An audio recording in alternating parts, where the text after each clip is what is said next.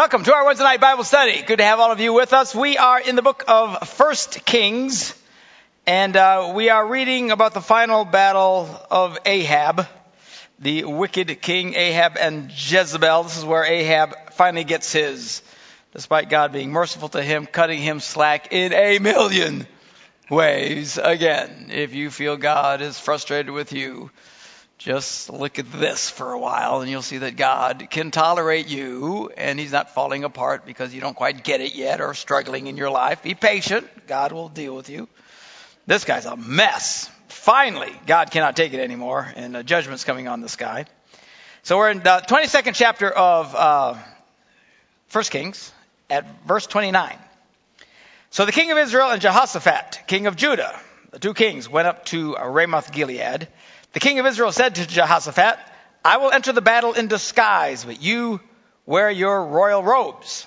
So the king of Israel disguised himself and went into battle. Now the king of Aram had ordered his 32 chariot commanders, do not fight with anyone, small or great, except the king of Israel. So when the chariot commanders saw Jehoshaphat, they thought, well, this must be the king of Israel. So they turned to attack him.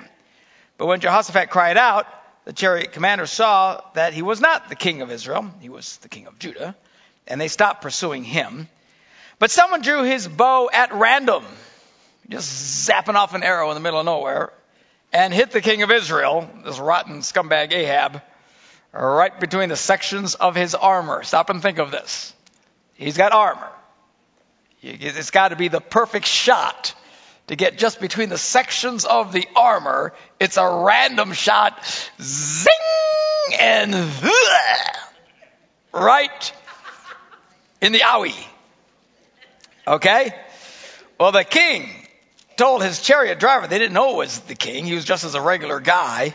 So this is obviously the judgment of God coming down on him. He says, wheel around and get me out of here. I've been wounded. Well, all day long, the battle raged.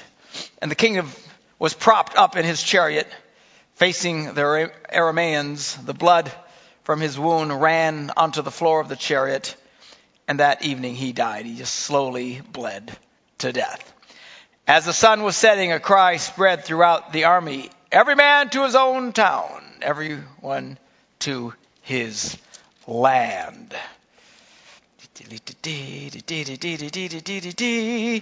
Which is, again, I'm backing up here looking at the prophecy that Micah had prophesied. And he said, I saw Israel scattered as these people have no master. And they said, each one go to his home in peace. This is the fulfillment of the prophecy when everybody said, hey, everybody just go home. So the king died and was brought to Samaria, and they buried him there. And they washed the chariot at a pool in Samaria where the prostitutes bathed. And the dogs licked up his blood, as the word of the Lord had declared.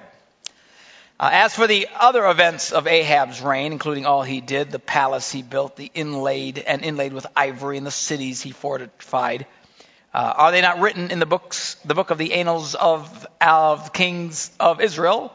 And Ahab rested with his fathers, and Ahaziah, his son, succeeded him as king. All right, so that's the king. End of Ahab. He bites the dust. Jezebel is still alive. We're not done with Jezebel. God had also prophesied that the dogs would lick up her blood or eat her or whatever the deal was. So we're going to see that coming yet. Then parenthetically, it makes a little statement here as we come to the end of 1 Kings about Jehoshaphat. Now Jehoshaphat, the son of Asa, became king of Judah in the 4th year of Ahab, king of Israel.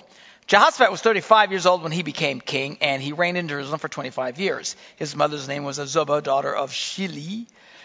In everything, he walked in the ways of his father Asa. Asa was a good guy, one of the few kings that would honor God, and king of Judah.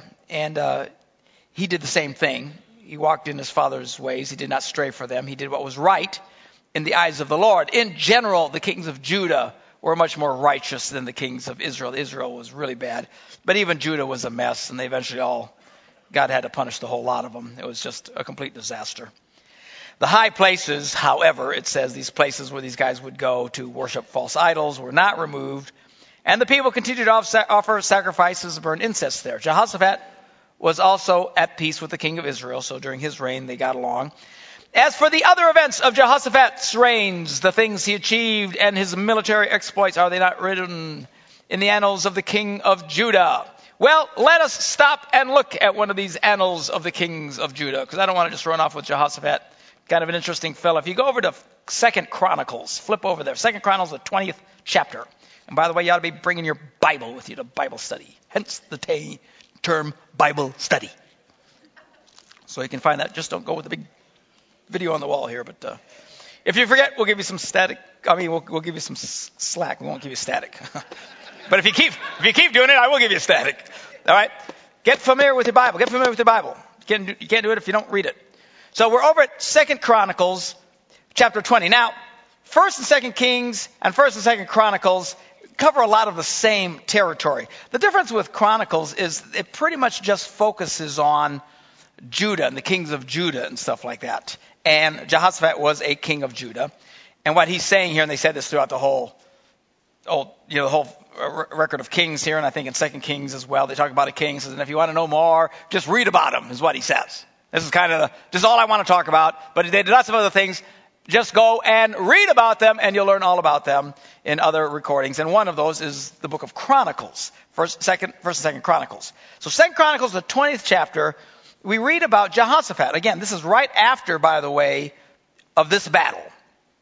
Okay? Ahab dies, and we get much more detail about the kings of Judah here. So we're going to read more about Jehoshaphat, who again was a good guy by and large. He feared God. He wasn't perfect in that he didn't take care of some things he should have, but by and large, he followed God, and God blessed him. This is a very famous part of the Bible. That's why I want you a story in the Bible. I want to read it with you so you're familiar with it, about King Jehoshaphat. All right, so chapter 20, verse 1. Now after this, the Moabites and the Ammonites with some of the Meunites came to make war on Jehoshaphat. Now some men came and told Jehoshaphat, dude, a vast army is coming against you from Edom on the other side of the sea. It's already in Hazazon Tamar, that is in Gedi. Alarmed, Jehoshaphat resolved to inquire of the Lord. He's freaking out. This is bad news. Big army coming at him. And he did the right thing. He went to seek from God, and he told everybody to fast. Get serious about your faith. Quit eating some meals. Let's just focus on God for a while. We need to talk more about that as well. It's something we don't do, so I don't do as much as I should. Lord only knows, as you can well tell. But it's something that is part of the Christian exercise, fasting, not eating, just focusing on God. So he declares a fast. Everybody's got to quit eating. They're praying. And the people of Judah came together to seek help from the Lord. Indeed, they came from every town in Judah to seek him.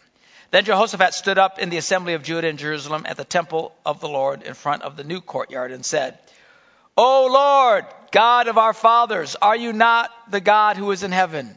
You rule over all the kingdoms of the nation. Power and might are in your hand, and no one can withstand you. O our God, did you not drive out the inhabitants of this land before your people Israel and give it forever to the descendants of Abraham, your friend? They have lived in it, and they built in it a sanctuary for your name, saying, if calamity comes upon us, whether the sword or judgment or plague or famine, we will stand in your presence before this temple that bears your name, and will cry out to you in our distress, and you will hear us and save us. But now, here are men from Ammon, Moab, and Mount Seir, whose territory you would not allow Israel to invade when they came from Egypt. So they turned away from them and did not destroy them. See how they are repaying us by coming out to drive us out from the possession you gave. So it's basically, when these guys would pray, they'd go into history. God, this is where we've come from. This is where we've been. And actually, there's some great things in this. Oftentimes when you pray, it's probably not best just to freak out about what you're facing right now. Okay? Because freaking out just tends to give you fear, which nulls faith. You want to have faith, right? When you're praying and trusting God. So maybe coming just to God and going, okay, it's probably not a good plan. Oftentimes it's good to pray, and when you pray, and to reflect on and thank God for the times he has answered prayers for you in the past, for the times when he turned miracles around in your life, kind of reminding yourself more than God, but God nonetheless, Lord, remember when you did this. And Lord, I remember when you did this in my life. And God, this one time when it looked like things were going to be terrible, but yet you brought me through it. You are a faithful God. What are you doing? You're praising God in prayer. You're reminding God of the fact that he has worked for you in the past, as if he'd forgotten. He hadn't. But more importantly, you're talking to yourself. Hey, self, wake up. God has seen you through troubles before. It puts it in context. And let me encourage you, don't freak out every time that you're challenged with something in your life. And things often start small.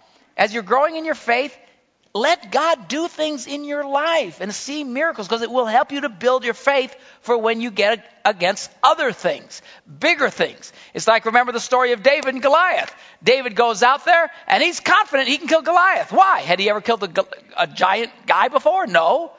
But he said, but once a lion attacked the sheep, and God helped me to kill the lion. Once a bear attacked us, and God helped me kill the bear. The God who helped me with the bear and the lion will help me kill this big fat guy. Okay? Because he had something to reflect on. He didn't just all of a sudden show up, boom, I'm going to take on Goliath. All right? And I've shared with you before that I think the saddest thing I ever see are people who've been people of faith, who have always protected themselves and always been so sure and never taken any risks and always made sure everything was just right. So they've never had to really experience God answering any of their prayers in any dramatic way. Their most dramatic prayer is, God bless this chicken I'm about to eat. Okay? That's that's the strength and the depth of their power. And then they get cancer. Then they lose their job of 25 years. Then their kids are in a horrible accident and they're on life support. I always feel the sorriest for those people who this is the first time they've ever had to believe God in their lives. Man, what an icky place to be. Why? There's no point of reference. They can't refer back to the lion and the bear in prayer that God had brought them through, because they haven't been through anything.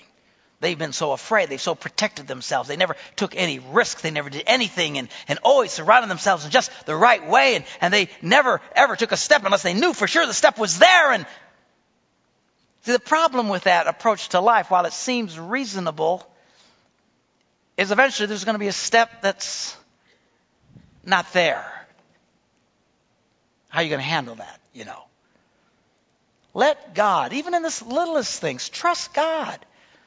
It might be the fact that you just got a runny nose and you got a cold, and just start there. Lord, heal me of this thing. Help me recover on this faster than I've ever recovered before. Start somewhere. Let's see, a lot of people don't even think of those. They'll just take all of it. I'll be fine. Never really reach out and try and touch God in any other area of their life, even the most insignificant areas of their lives. The problem is, at some point you hit a Goliath. At some point, armies are gathered against you and they're coming to kill you. And woe be to those of you who that will be the first time in your life you've ever really needed to see God answer a prayer. Woe to you. I mean, we'll be there with you. We'll cry with you. We'll hold hands with you.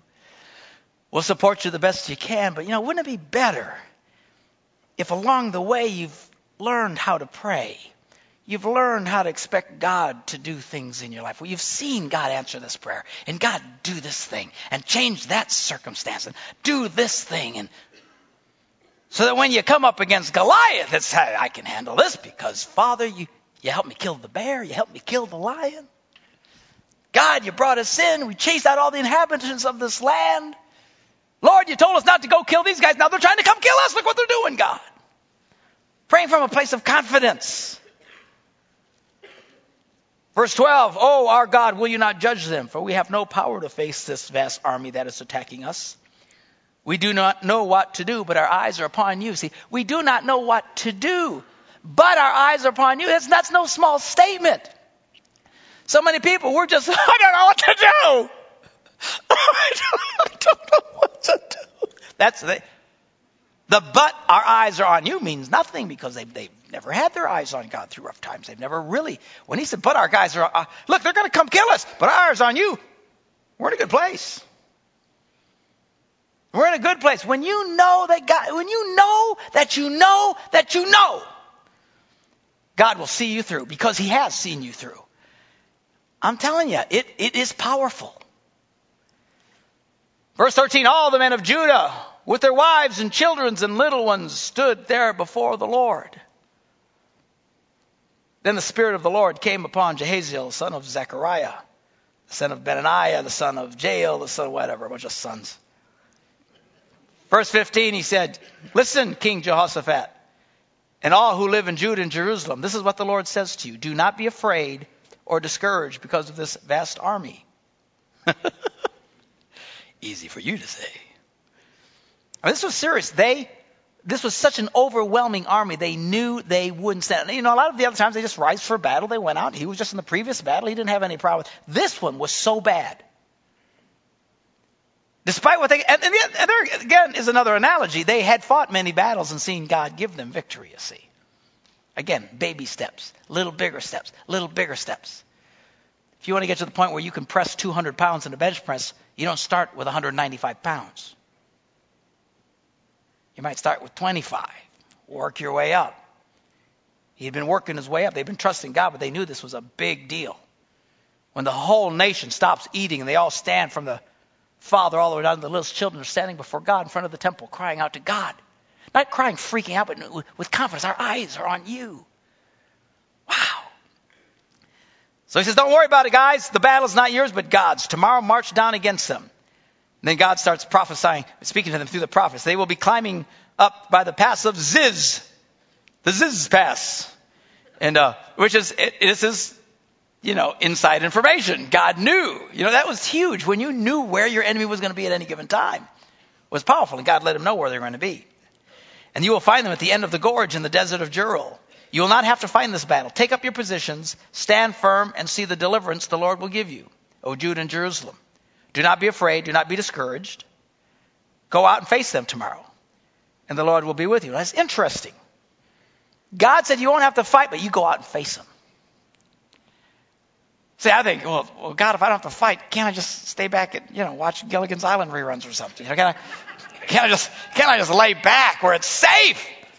Oh God, what do you mean? I got to go out there. We got to go face this army. If you're going to kill them, kill them. Why do we go out and go? Because you still got to face it. You're still going to have to face the army. You're still going to have to face Goliath. You're still going to have to face whatever it is. Why? Because you cannot be dominated by fear. Fear will rob you of faith. It'll suck the spiritual life out of you. As long as you stay in a place of, look, I know you got to cry sometimes when you pray. I get that. And I'm merciful and I get it. I always allow myself a good 24, 48 hours of absolute freak out time. I do. I just completely, but I don't stay there. Why? We've got to pull it together. I've got to lose the fear or my enemy, whatever I'm facing, will consume me. We've got to get to a place of faith. And you've got to go out there and you stand in a battle that you don't want to be at. But you've got to go nonetheless. So God says, you go out there and face them. But don't worry about it. I'll take care of it. Well, Jehoshaphat bowed with his face to the ground, and all the people of Judah and Jerusalem fell down and worshiped before the Lord. Then some of the Levites from the Kohathites and whatever, a bunch of ites, they praised the Lord. All these ites. Early in the morning they left for the desert of Tekoa. As they set out, Jehoshaphat stood and said, listen to me, Judah and people of Israel. Have faith in the Lord your God, and you will be upheld. Have faith in his prophets, and you will be successful. Then after consulting the people, so what are they consulting about? Well, what are we going to do? We got to go out there and face them. We're going to go face them. Okay, why? God says we don't have to fight. What are we going to do? I don't know. What do you want to do? I don't know. What do you want to do? See, sometimes God uses people. See, remember the last week when we read about how God sits around the throne and says, what do you guys think we ought to do? God's into that. He wants to hear from you. That's why he knows the trouble that you're facing. And you know what he's doing? He's looking at you saying, what do you think we should do? What do you think we should do? How should we handle this? It's called prayer, you see. When you start understanding you have a hand in directing God in your life, it'll cause you to pray more. The reason why a lot of people don't feel the need to pray, they just think God is sovereign. God's just going to do everything all by himself. Well, he can if he wants. But God's often looking from you. What do you think we should do? It's called free will. See, God doesn't want just a bunch of robots and zombies. Get last week's tape. So they all got together and said, what are you going to do? I don't know. What do you want to do? We have to go out there. He said to go out there. We're not going to fight. What are we going to do? So he said, okay, that's what we're going to do. After consulting the people, Jehoshaphat appointed the men to sing to the Lord and to praise him for his splendor and his holiness, as they went out at the head of the army, saying, give thanks to the Lord, for his love endures forever. So what they decide is, well, let's put the choir out there. That's what they decide. Now, I don't know what the choir thought of this. I'm thinking, you're doing what? Dude, I joined the choir so I wouldn't have to be in the front. I joined the choir to inspire the rest of y'all to go do it. La, la, la, you'll be great. See you later. You know, that's my version of the choir. But he sticks the choir in the front. Vulnerable, out there. Why? Because God said he didn't have to fight. Well, let's prove that we trust God. Let's see that we really trust God. He said we have to fight. We don't have to fight. We've got to put the choir out there. We're going to go out there and just going to start singing. Now again, if you're sneaking up on the army, singing at the top of your lungs is not a good plan. Right? You know, you're moving through the rocks trying to sneak up on the army. You hope guys aren't singing, oh, say, can you see? You know. But they start singing, give thanks to the Lord. His love endures forever. And as they began to sing and to praise, the Lord set ambushments against the men of Ammon and Moab and Mount Seir who were invading Judah, and they were defeated. How did he do it? Well, the men of Ammon and Moab rose up against the men from Mount Seir, and they killed them. And then after they finished killing them, they looked at each other, and then they killed each other. There's some serious confusion going on here. You got three armies, two of them all of a sudden go, kill those guys. And they go, what are you doing? We're on your side. And they kill them all. And they got done. What do we do now? Let's kill each other.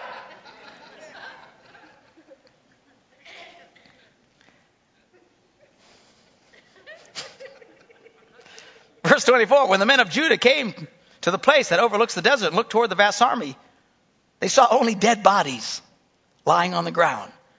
No one had escaped. Isn't that wild? Was God true? Yep. Did they have to fight? Nope. But they had to go out there and face it. So Jehoshaphat and his men went off to carry off the plunder. And they found among them a great amount of equipment and clothing and articles of value, more than they could take away. They had so much stuff, they didn't know what to do with it. There was so much plunder, it took 3 days to collect it all. Pretty cool, huh? That's Jehoshaphat. Great story about Jehoshaphat. We had to read that. It's a Jehoshaphat story. He said, if you want to know about Jehoshaphat, read the rest. So we just read some. All right. Then verse 48, back in 1 Kings. Last chapter 22 of 1 Kings. Verse 46. He did rid the land of the rest of the male shrine prostitutes. That was a good thing, who remained there even after the reign of his father Asa. Even Dad didn't take care of that. At least he took care of that. Jehoshaphat basically was a good guy. And then there was no king in Edom. A deputy ruled. I don't know what he's talking about. Who cares? Now Jehoshaphat built, and then another story here. Who cares? But let's read it. Now Jehoshaphat built a fleet of trading ships to go to Ophir for gold, but they never set sail. They were wrecked at Ezion-Geber. At that time, Uzziah, son of Ahab, said to Jehoshaphat, well, let my men sail with your men. But Jehoshaphat refused. What? I don't know. It must have been significant to somebody, but... Then Jehoshaphat rested with his fathers. He dies. And was buried with them in the city of his father David. And Jehoram, his son, became the next king of Judah.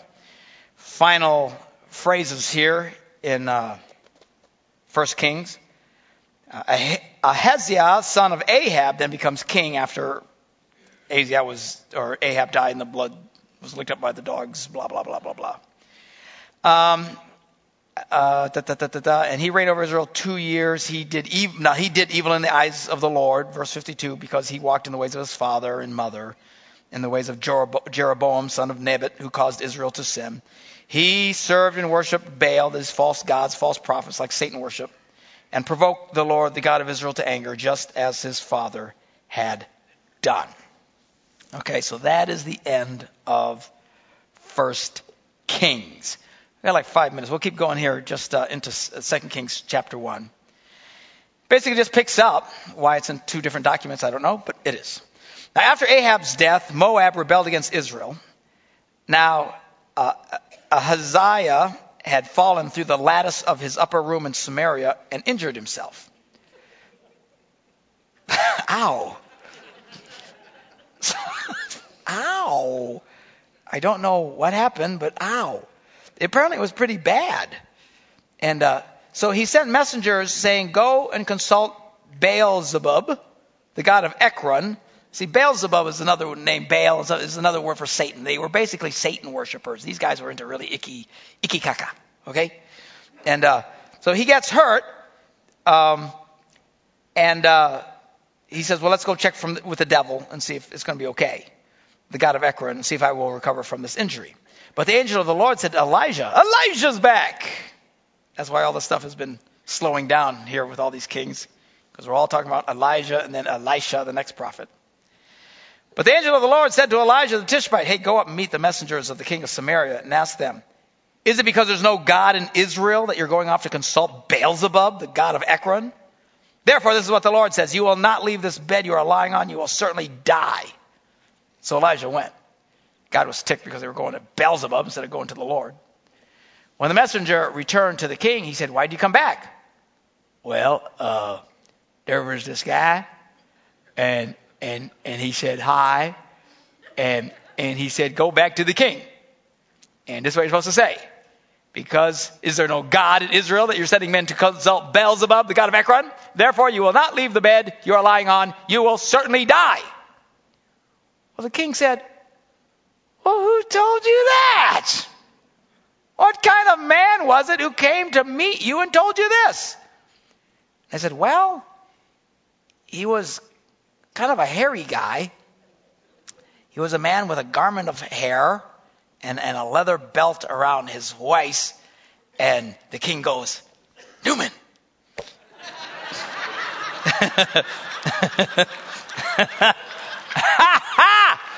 That's funny. I don't care who you are right there. Unless you never watched Seinfeld, you have no idea what I'm talking about. But the king knew who it was right away. Elijah. Stinking rotten Elijah. I can't stand that guy. Hairy guy with the belt, hair everywhere. That's got to be Elijah. It ticks me off. Then he sent to Elijah a captain with a company of 50 men. The captain went up to Elijah, who was sitting on the top of a hill.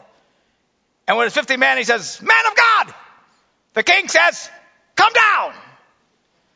And Elijah said, well, if I am a man of God, then may fire come down from heaven and consume you and your 50 men.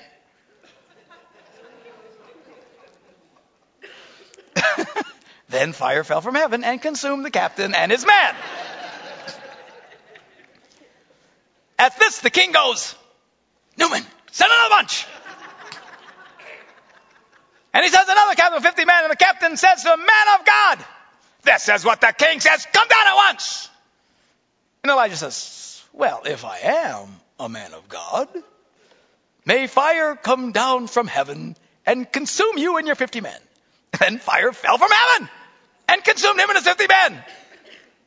So the king sent a third captain with his 50 men. And the third captain went and said,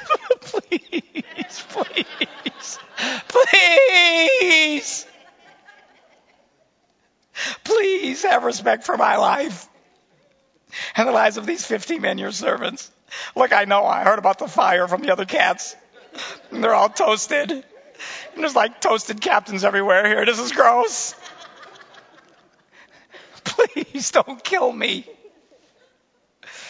Verse 15, the angel of the Lord said, all right, cut him some slack. Go down with him. Don't be afraid. So Elijah got up and went down with him to the king.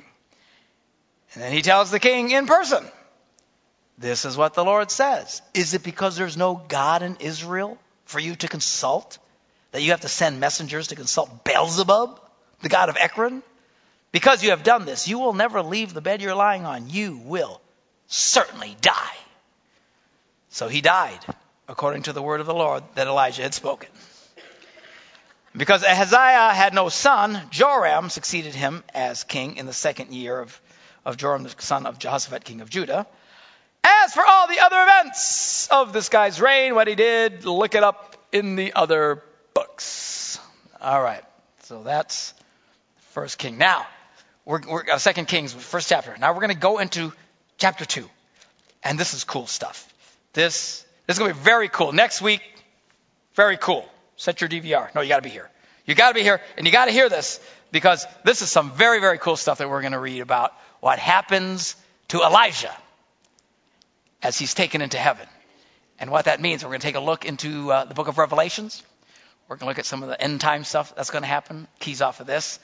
And we're going to see some things that maybe look a little different than maybe you would have thought they would look. Pretty interesting stuff. So we'll see you all again next week.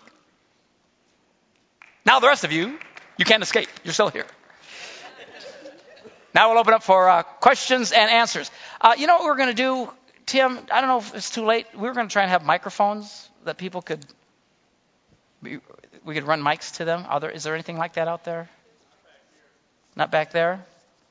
There's one right there, Phil's. All right, that's my fault, Pastor Art Lathan. I should have mentioned that. If we could, had a couple of ushers to run around with the mic. So you can be the runner, Pastor. We'll see.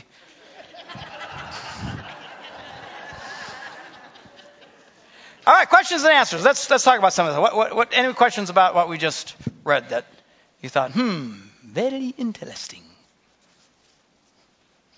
Right here. We'll start right there.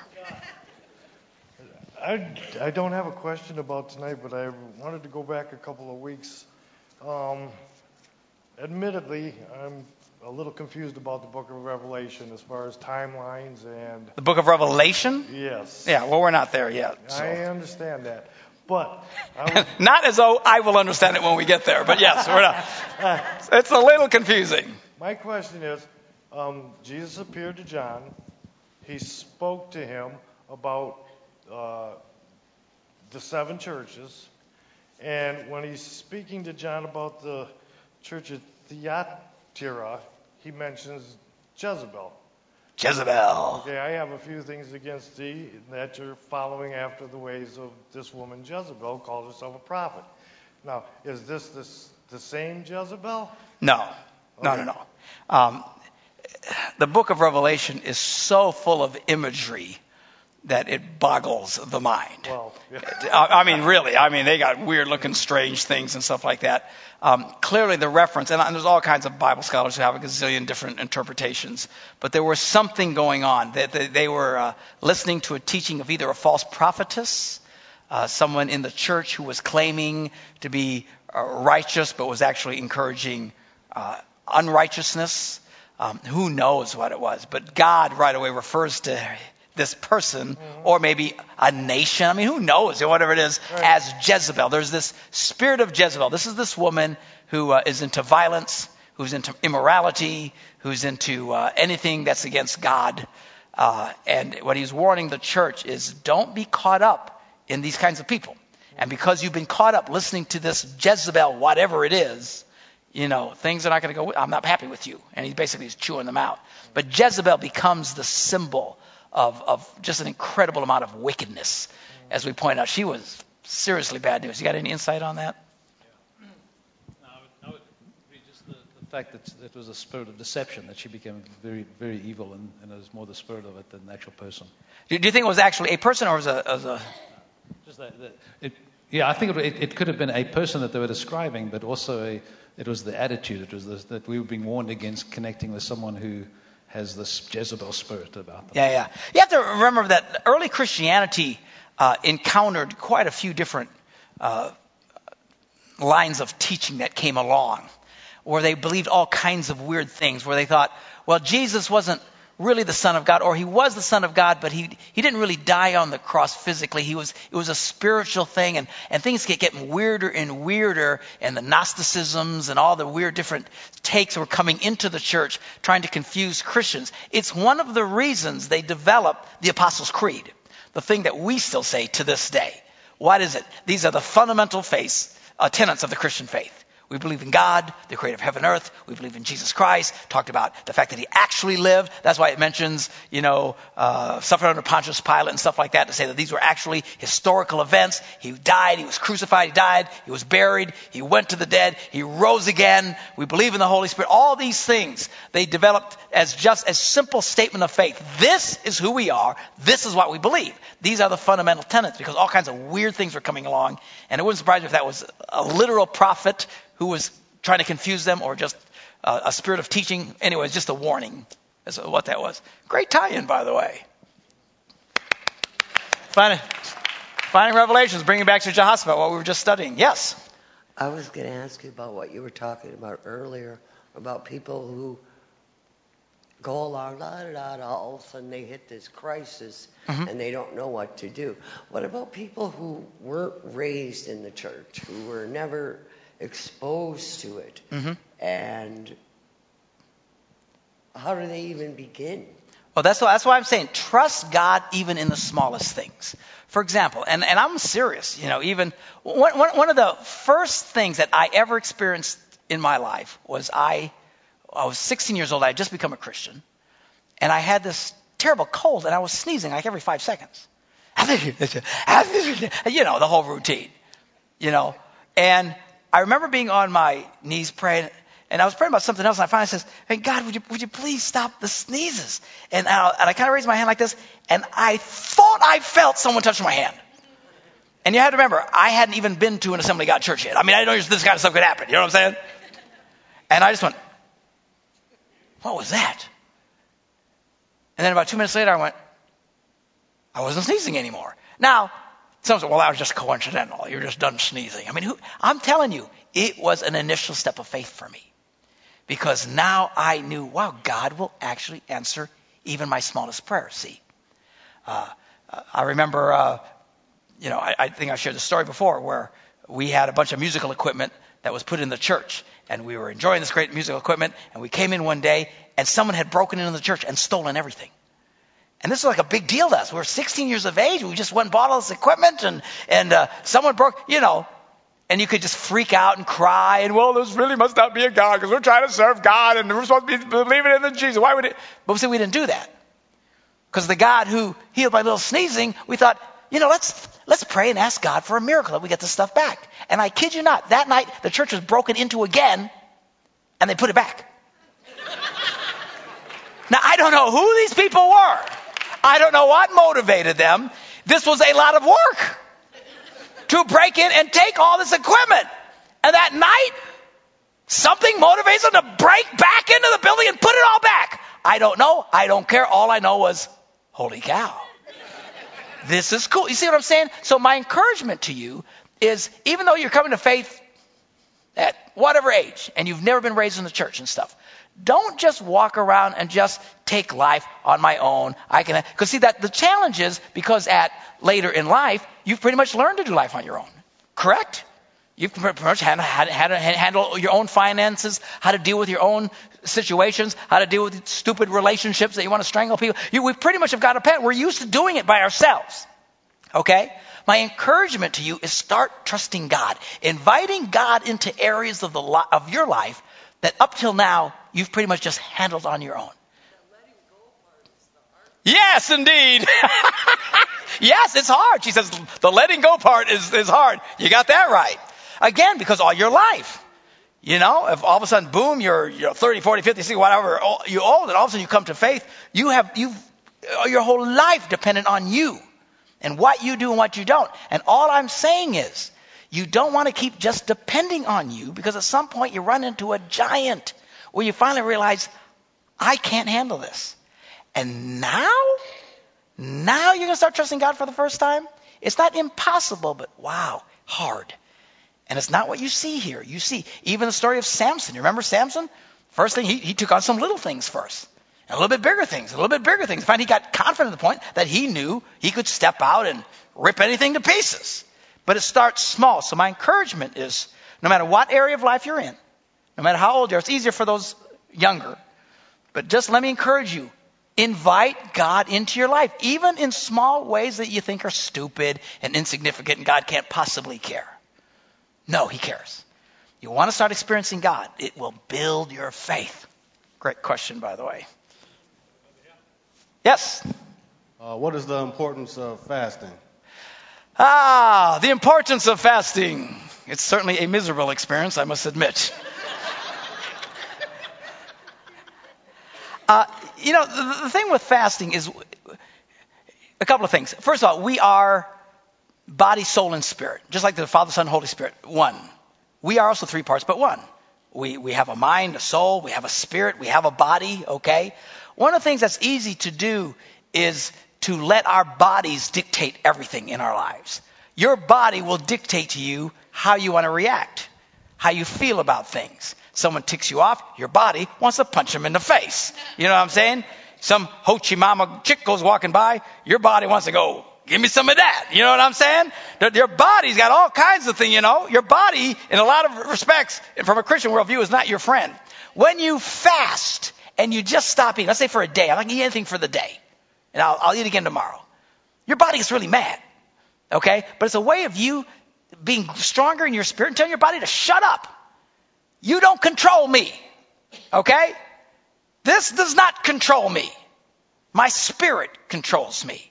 My heart, my soul. And it's just a good exercise of discipline. And it's great and God notices when you're taking things seriously.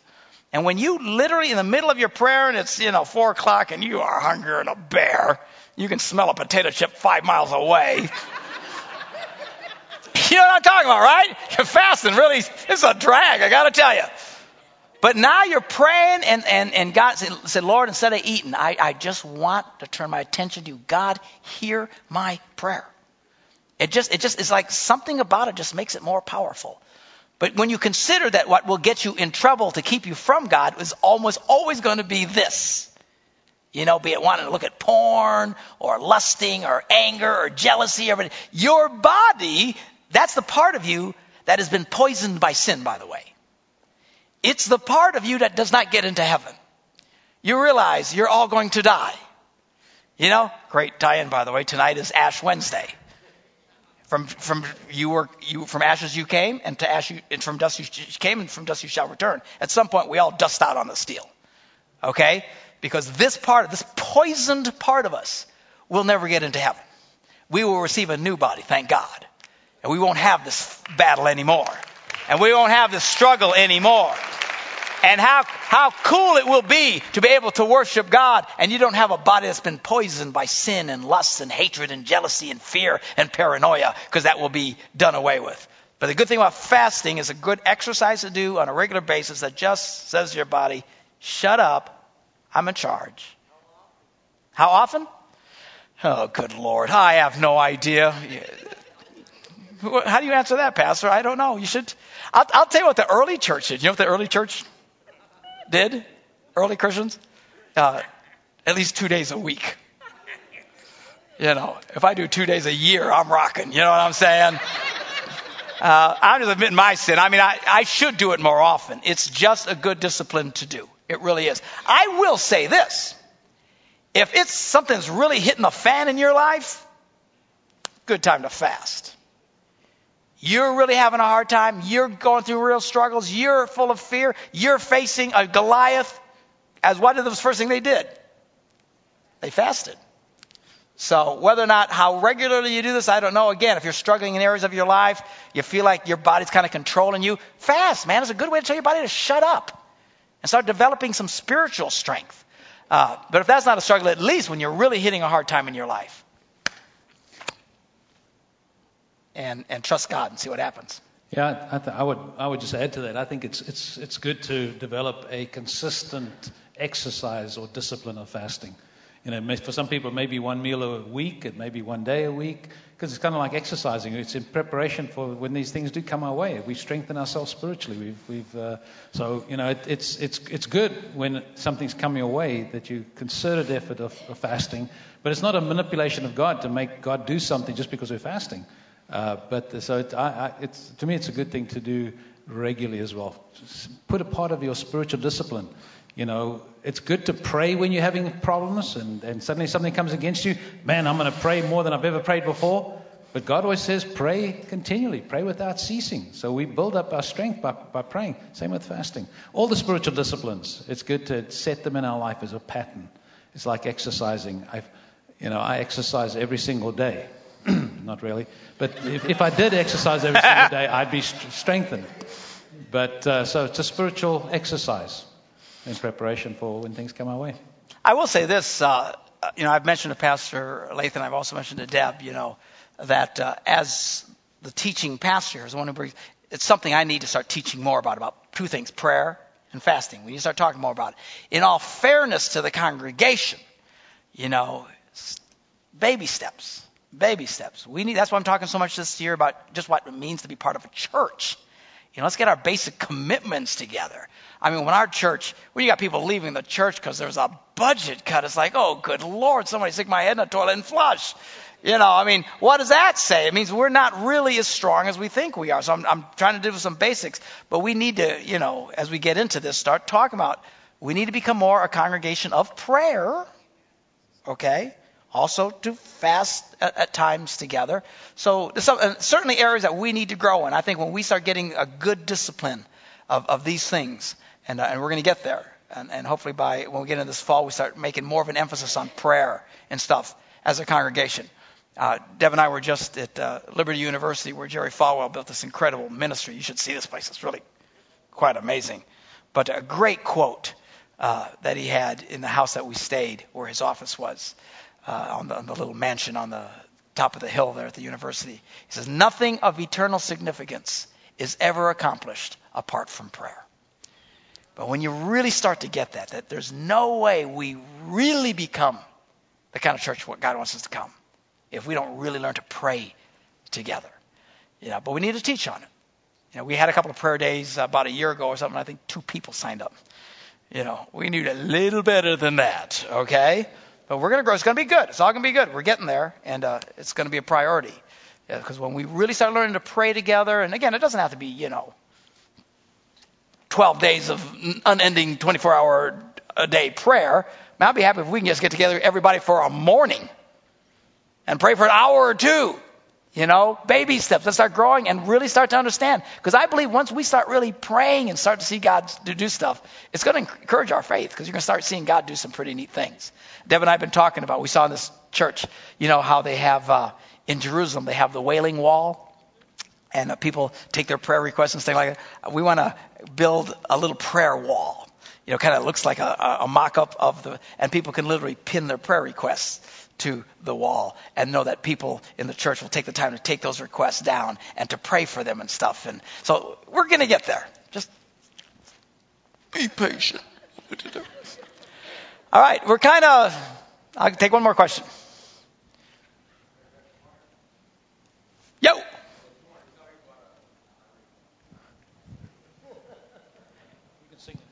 Yeah, we all came through last week about prayer for Adam's mom, and the Lord answered and delivered, and she's doing well. Yeah, hallelujah.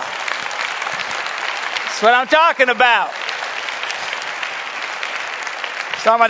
Remember, he prayed. He wanted some special prayer last week, and we prayed, and God answered the prayer. See, that's that first step. That's killing the lion, and then the bear, and pretty soon you get to where you start facing some serious stuff in your life. You're going to have more confidence. Why? Because you've seen God do something this last week and next week and the week after, and it builds your faith. Good man. All right, let's have our ushers come down, and we will get ready to take our Wednesday night offering. Hallelujah. Let us pray. Father, we are so grateful for your word, the teaching of your word, what we're learning through your word and from your word. Help us to continue to grow in our faith, we pray. Bless these offerings as we give into your kingdom. Bless our church, Lord, that one of the things that would just mark us is a group of people who are just extremely generous and trust you. We thank you for it in Jesus' name we pray. And everybody said, Amen.